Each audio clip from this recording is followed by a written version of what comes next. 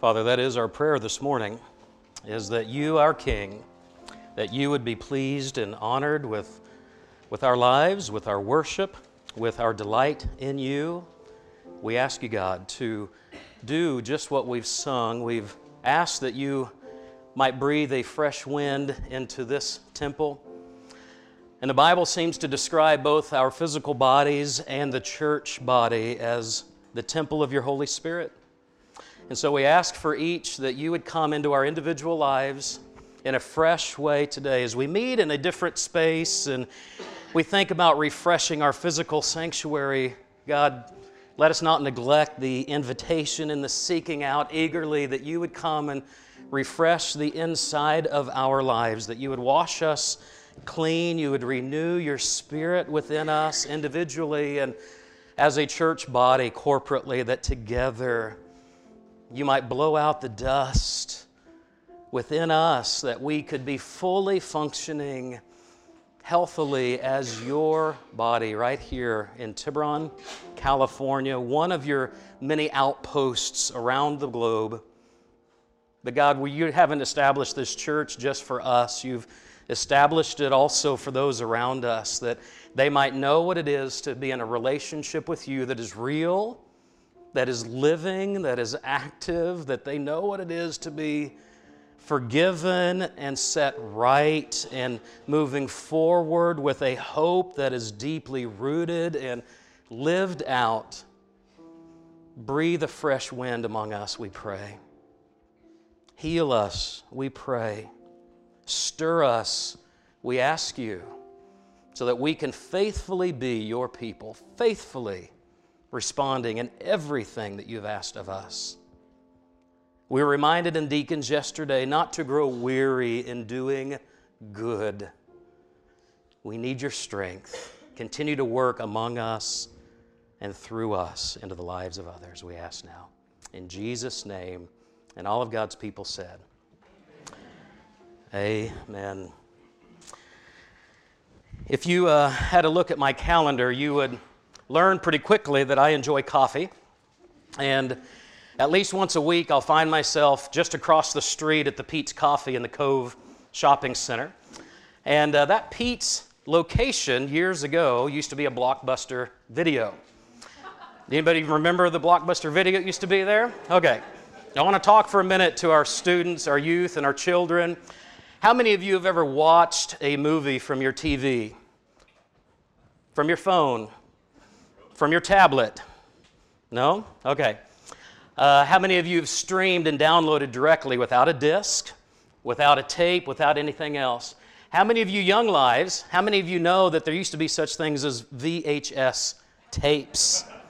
You actually had a physical tape that would spin through a player, and you would go and you'd rent these from a store. Can you believe that? You'd actually have to go to a store, just like you would a library, and you'd check them out and take them home. And before you return them, you know what we were told to do?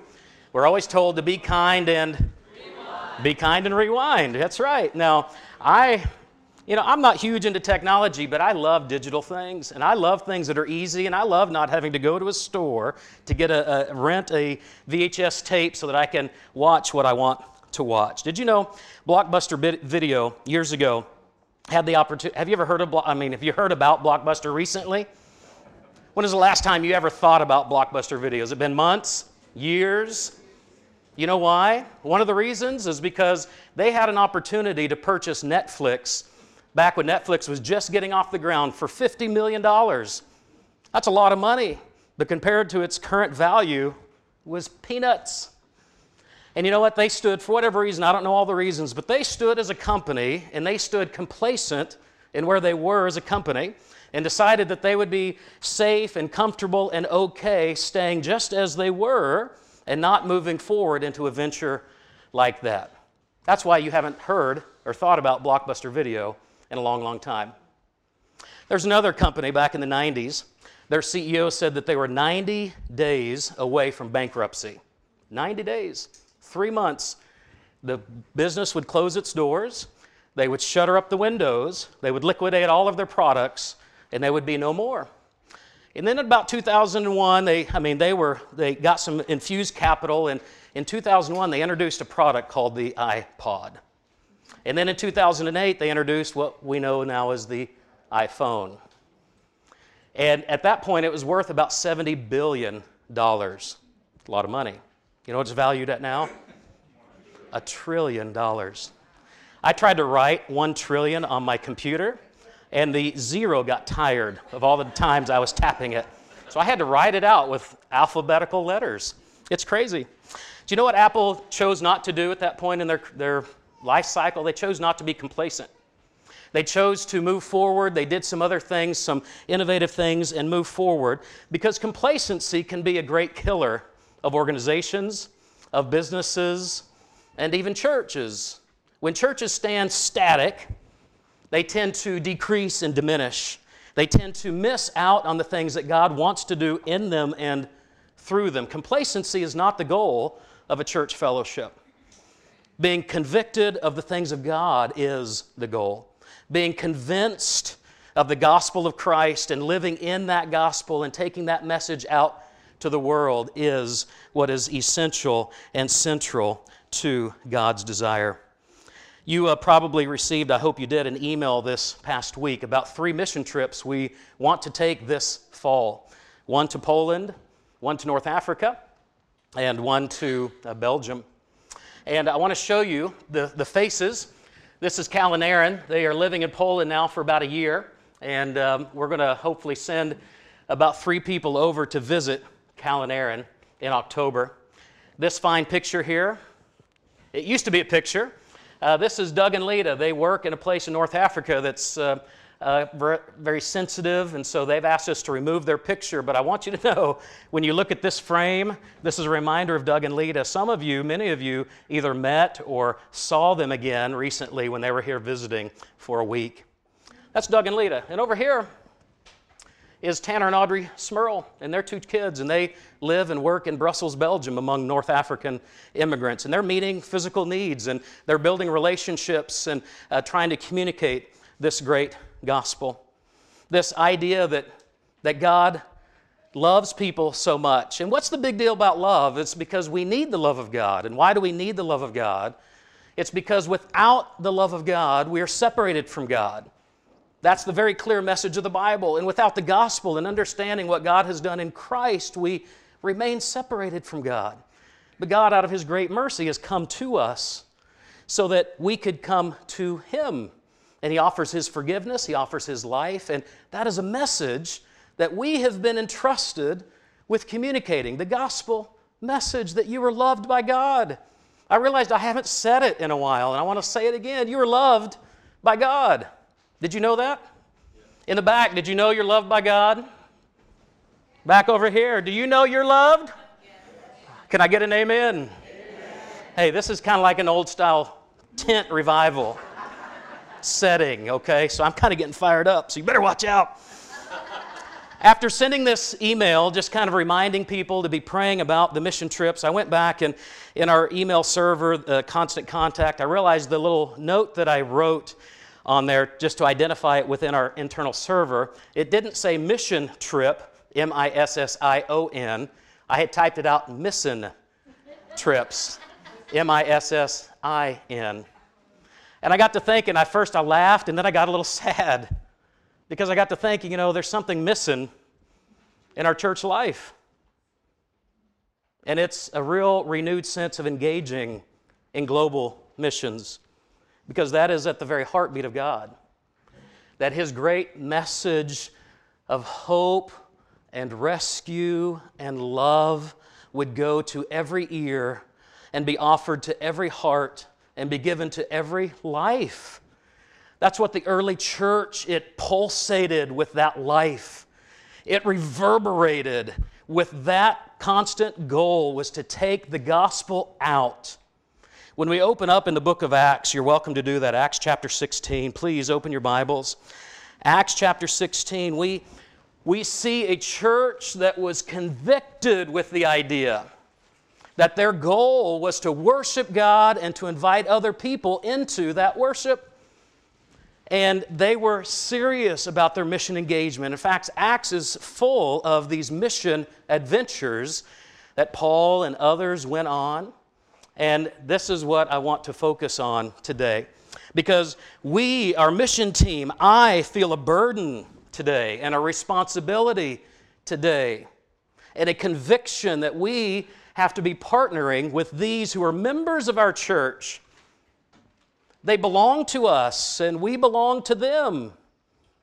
And I have a conviction that we need to do more to connect our hearts and to connect our lives with them, to partner with them, because it's not good for them to feel forgotten or abandoned or wondering if we still think about them or pray for them. So that's the reason we are taking trips this fall to Poland and North Africa and to Belgium, because when you and I center our lives on Jesus, inevitably, your life will be drawn somehow to be connected to the great global gospel. Many of us will be going over time. Many of us will be praying over time. Many of us will be giving to support the work over time. Acts records the second mission journey that the early church went on. And they started because the first journey, Paul and Barnabas and others went, and they went around to these various cities, and they were going into places that were unfamiliar and places where they didn't know people, and they were beginning to develop relationships, and they would sometimes meet the physical needs. They would work their way through, and then they would share this great message that they embodied and communicated with their mouth, and it was their work. And the second journey was to go back, beginning to visit those churches and to bring strength to them and to help teach and train the leaders in those places and to say, we are here to support you. You've not been forgotten, and here we come, and we're going to do our best to bring strength and to cheer you on and to work with you. And when we come to chapter 16 and verse 5, I want to read a few verses with you. It says, "So the churches were strengthened in the faith, and they grew daily in numbers. Paul and his companions traveled throughout the region of Phrygia and Galatia, having been kept by the Holy Spirit from preaching the word in the province of Asia. When they came to the border of Mysia, they tried to enter Bithynia." These are regions in the old Roman Empire. "But the Spirit of Jesus would not allow them to. So they passed by Mysia and went down to Troas. During the night, Paul had a vision of a man of Macedonia standing and begging him, 'Come over to Macedonia and help us.' After Paul had seen the vision, we got ready at once to leave for Macedonia, concluding that God had called us to preach the gospel to them." Do you know, this is where the Bible records the beginning of the great Western migration of the gospel, the Western thrust of the gospel. This would lead them to the first time when the gospel was shared on the European continent. And ever since that time, it's been moving west. And now our brothers and sisters in Asia, especially in places like China and South Korea. I was blown away a few years ago when I heard that South Korea was sending missionaries to the U.S. I said, "What? We're supposed to be sending missionaries. What do you mean you're sending missionaries to us?" And then I got down off my high horse and realized we also need mission people right here in this country as well. It's a global gospel, but the work is not done. There are still millions, billions of people who have not yet heard the gospel message. So here's what we learn from this passage in Acts. Number one is about vision, is about being able to see and understand what God is calling us to do, to make priority for you and me and us as a church what is a priority to God. Because it's really easy for us to get those things backwards. And it's easy for me to put what's important to me up front. And it's not always what is most important to God. And so we are called to do our best to understand the vision of God. You see, while this team was going out in Acts chapter 16 to support the churches and the work of where God's word had been planted, God gave them a fresh vision. Part of the reason we're calling these 3 trips this fall are vision trips is so while we go back to support and encourage them, we are going to be in prayer that God would give us a fresh sense of vision for how we need to be connected as a church in the global gospel. Does that make sense? This is why we are engaged in vision trips. And you'll notice For that team then, there were certain doors that God closed very clearly. And they said, no, we're not going to do this. But there were other doors that God opened, and they said, yes, we're going to do this. And there are times when a church has to say no to certain good things so that we can turn and say yes to the better thing that God is opening, the timely thing that God is doing, to get a fresh vision for what God wants us to be doing in Poland, what God wants us to be doing among the North African immigrants in Brussels, and what God wants us to be partnering with our partners there in North Africa, and to see how water wells are being dug and how the people in Egypt and Ethiopia and other places are being touched with the gospel. So a vision, a fresh vision, is so important. Because as I told the deacons yesterday, I'm really concerned for our church because I feel like missionally, in a global sense, we're spinning our wheels and we're not getting any traction. And I realize it's something the Lord has to do. It's not a persuasive speech that you need. It's hearing again and asking the Lord again what He would do in a fresh season for us in missions engagement, for you and for me, for us. So a vision is really important. And then knowing that the cities where they went, they were places on a map for sure. But when we think about places, it's not just putting a pin on a map and saying we've gone to that place, because places always represent people. Places always contain people. And it's not the city or the country that we're trying to engage with, it's the people who live there. It's so that they can be engaged and introduced and encouraged in their walking with the Lord in faithful integrity. You see, I remember when I was serving as a missionary, I got to know a woman named Crystal. And we'd go out for coffee, and as we got to know each other, she asked me one day, she said, well, what do you do? And I said, well, my main job here is coaching American football. And she said, well, what else are you doing? I said, well, I'm a student. And she said, what else? I said, well, I'm helping plant a church. She says, really? And what does that mean? I said, well, I'm a missionary. She said, what? What do you mean you're a missionary? Why are you in France? I said, what do you mean? She said, don't missionaries go to Africa or places like that where you can go and serve the poor? We're not a poor country.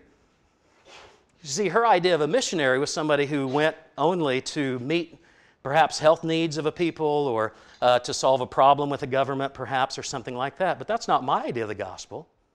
My idea of the gospel is to go wherever God has opened doors and to say, you are in need of the love of God. And what you, at your very heart, fundamental level, you want most, God has offered it to you in Jesus. And I want to share with you what God has done so that you might know how to be in a personal relationship with Him. When Paul and his team came to the city of Philippi, they'd gotten this vision to come to Macedonia, and the first city they land in is Philippi, and they meet this woman named Lydia. Lydia was a businesswoman. She was a trader in this dye of the day, and we assume quite influential, and she came to faith. Paul and his team, Paul and Silas, get thrown into jail because of some things going on. Not illegal things, but it didn't make some people happy. And while they're in jail, the jail administrator, supervisor, whatever you want to, the jailer, came to faith. They come to the city of Corinth, and that's where they meet Priscilla and Aquila and Apollos, people that are mentioned again in the book of Corinthians, and they become great leaders there. They move on to places like Athens and the city of Berea and Thessalonica, but these places are not just pins on a map, because places always represent people. And when we talk about North Africa, we're not talking about a continent, or a region of a continent, or a country, or a city. We're talking about the people who live there, who are dearly loved by God. And the same goes with Belgium or with Poland, where our people, our partners are there, building relationships, understanding the culture so that they can then share the gospel and invite these into the work. The third thing that we learn from this chapter in Acts all the way through chapter 20 and beyond is that everyone who is in Christ becomes an active participant in the gospel. See, there's no complacent Christianity. That's just not allowed. It's just not expected from God. So, complacency is not what God calls you and me to. Complacency is not what God calls this church or any other church to. God calls us to a conviction to live out the gospel and to a conviction that every person in Christ is an active participant. That people in these places became active participants. We've mentioned Lydia and Apollos and Priscilla and Aquila in Corinth and Philippi. There are others. You read in Acts chapter 20, and you'll see there were some people from Berea and some Thessalonians that joined the mission team and began to go with them on their mission adventure. Because people knew that when the gospel comes, it also comes with an active engagement to live out the implications of what God has called you to in your life, at your workplace. I was so encouraged yesterday or just this weekend talking with Andrew, and he was reminding me of something that he's been doing at his workplace and connecting with Gilead House and calling people, employees at his work, to fill back-to-school backpacks for the kids in Gilead House. Isn't that great? But taking the gospel and part of the responsibility of the gospel into our workplaces and not being afraid to invite people into the work of God and letting them see what God is doing through us. But people who came into Christ, like in Corinth, like in Philippi, or in Berea, or in Thessalonica, they became active participants, and that's what you and I are called to be. So what? What does TBC most need? Here's what I think. Is that what TBC most needs is a renewed sense of Marin County both being a mission field and a mission sending platform. Marin County being a mission field and a mission sending platform. There's about 250,000 people who live in Marin County. And we've heard the statistics, 3 or 5% maybe are professing believers in Christ. It almost qualifies from a missiological perspective as an unreached people group, like anyone in North Africa, right here in Marin County. So I think there's more work that you and I and us need to be doing to engage the people around us with the hope of the gospel. But it also doesn't have to be a county that's 75% Christian before it becomes a mission-sending platform. The city of Antioch, where these first mission adventures took off from, it was not 90% Christian, but that didn't stop them. In fact, it motivated them even more. Was there work to still be done in Antioch? Well, of course there was. Did that mean they couldn't go around the world? Of course not. It's always both and. It's digging in right here at Marin as both a mission field and a mission-sending platform. I was so blessed to learn that over the past 8 years, it's not that we haven't been engaged, but we need a renewed engagement, especially globally. That over the past 8 years, for global mission aspects, this church has raised and given over $260,000. Isn't that great? But I don't tell you that to pat ourselves on the back.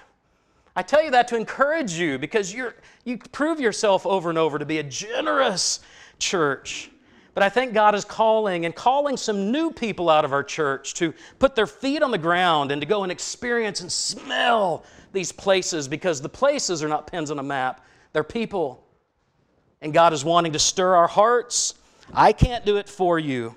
But what I'm going to be asking you when I'm done today is to pray and to really pray. Because I wonder if I were to ask how many of you over the last 3 weeks have really been actively praying about your participation in either any of these trips coming up this fall. I wonder how many hands would go up. So I want to ask you again this week to pray about your part in it. Because often we assume it's somebody else. I want you to take your finger, would you? And I want you to point at somebody else. I know, if I'm in your chair, I'm like, oh, I hate it when pastors do this. I get it, but I'm going to ask you anyway. I want you to point at somebody. I want you to say, missions is for you. Missions is for you. Missions is for you. Now, take that finger and point it at yourself, and I want you to say, missions is for me. Missions is for me. It's for you and for me. It's something we do together. It's not for the professional. It doesn't have to be done by the seminary trained. It's not just a pastor's work or the super Christian's work. It's for you to be praying and asking the Lord, is He stirring your heart to engage. And I'll tell you what, I know all the reasons that we can't go, and they're legitimate sometimes. There's no doubt. But sometimes we don't even pray about it because we just assume the obstacles are too big, or there's too many reasons why I can't go, or not me, or not right now, without ever asking the Lord. Do you know what I'm talking about? We say, well, gosh, it costs too much money. I don't have it. Do you not believe that the Lord, if He's really calling you to go, that He can provide the money for you to go? You might say, well, I've got kids at home. Do you not think that this church, maybe family members, would be willing to help? Maybe there's a way. Do you not think that God could help you find a solution for your children? You might say, I don't have any time. Who has time? If you have time to go on missions, raise your hand. You know what? The people who will go, they don't have time either. But pray about it, would you? Pray, seriously pray. You might say, I'm not trained and I'm not prepared. Well, we're going to help train you. We're going to prepare you for it. You might say, well, it's not what I do. And I say to you, why not? And you say, well, Brice, you don't understand. I do this and this and this. Great. But if you just discount missions and engagement in missions because it's not what you do, I just ask, why not? Have you asked yourself recently, why not? You might say, I'm a stay-at-home parent. Great. If God is stirring your heart, He will make a way. Come and encourage a stay-at-home parent on one of our mission teams. You might say, I have an important job that I can't leave. Really? For 10 days? That's all the trips are.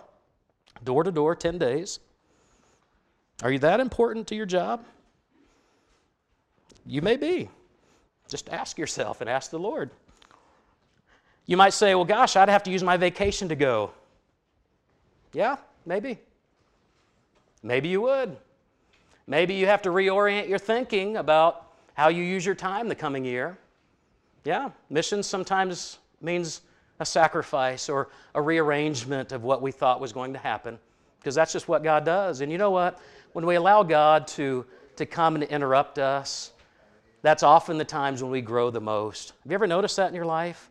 When you are the most interrupted by God and the most disturbed in your normal things, that tends to be, I've heard it from a lot of voices and I've experienced it in my own life, but it's those moments that I tend to learn the most from God. It's not when I'm most comfortable.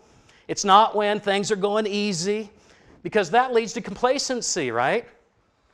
It's not complacency God has called us to. It's to a conviction. We have 3 missionary families that we have an obligation to support in Poland, in Callan Aaron Heeps, in North Africa, in Doug and Lita Nix, and in Belgium, Tanner and Audrey Smurl. People they belong to us, and we belong to them. Would you open up in your bulletin, on the back flap, we have our church covenant. We've got about 4 more weeks working through our church covenant. And you'll remember in the first 3 sentences, it describes our coming to faith in Christ. And the rest of the covenant is this concept of what it means to be in an agreed relationship together and with the Lord. And we come down, let me see if I can find it. Okay, the next to last bullet. So work up from the bottom, the bullet number 2 from the bottom, where it says faithful stewards. Let's read that together. This is part of our church covenant. Read it with me. To be faithful stewards of our resources and abilities in sharing the gospel with people of all nations. A global gospel. A global gospel is what this church is intended to be, and what I'm asking you to seriously be in prayer about. David just told me that he will be in room 23 right after this service. If you would like to go and learn more about the trips and maybe to let it fuel and inform your prayer life this week, you can go right here in room 23. Right there, Mike. Hey, Mike Zhao, can you point at room 23, Madeline? That's the room right there. That's it. That's the room. Thank you. Sheshe. Room 23, right after the service, and you can learn more about the trips. You've got a little insert in your bulletin with some very basic information, the dates. The trips, I think, are going to be somewhere $2,000 to $3,000 each total. That's including airfare and everything. Don't hold me to that. Things change, but there are a lot of reasons why you can't go. But if you haven't prayed about it, I'm asking you to pray about it this week. We're extending our deadline to next week. We've had about 6 people come last Sunday to learn, and only 2 people really sensing God's leading. But I'm just not convinced that we've all been praying about it. And that's okay. God's a God of grace. But let's pray about it this week and see how the Lord would lead and direct you. Not complacency, but conviction, being convicted by the goodness of God and engaged in His work of the gospel around the globe. I think I'm done. Father, we thank you for the reminder today. We thank you, God, that you are a God that didn't give up on us. And as we prepare to take this Lord's Supper together, God, we come as the benefit of missionaries. The gospel has come into each of our lives because it first went out from Jerusalem. Because people faithful to your global witness went out and carried the message. And it has come to our shores and into our families and into our lives because other people at some point along the way have gone out to share the word, the good word of the gospel. So we are beneficiaries of that. And we thank you. As we participate and share in this Lord's Supper together, remind us, God, that there are people today that aren't yet sharing in this meal, that aren't yet celebrating the Lord's Supper because the gospel has not yet come to their ears. It's not yet come embodied by real people, imperfectly, but with full of conviction are living out the gospel. And I ask that you would stir our hearts as a church, not just to step back into a beautified sanctuary, but that you would re-engage our hearts, that Marin County can become both a mission field for us, it already is that, but we might also see it in our lifetime to become a mission-sending platform. So help us. You have to do that among us. We cannot engineer it. And so we this week want to pray and help us to listen. And let us trust that as we follow you faithfully, that you will take care of the consequences of our obedience. If we will just obey, there's no obstacle that's too great that can prevent or thwart what you want to do. Help us now, we ask, Jesus. In your name, amen.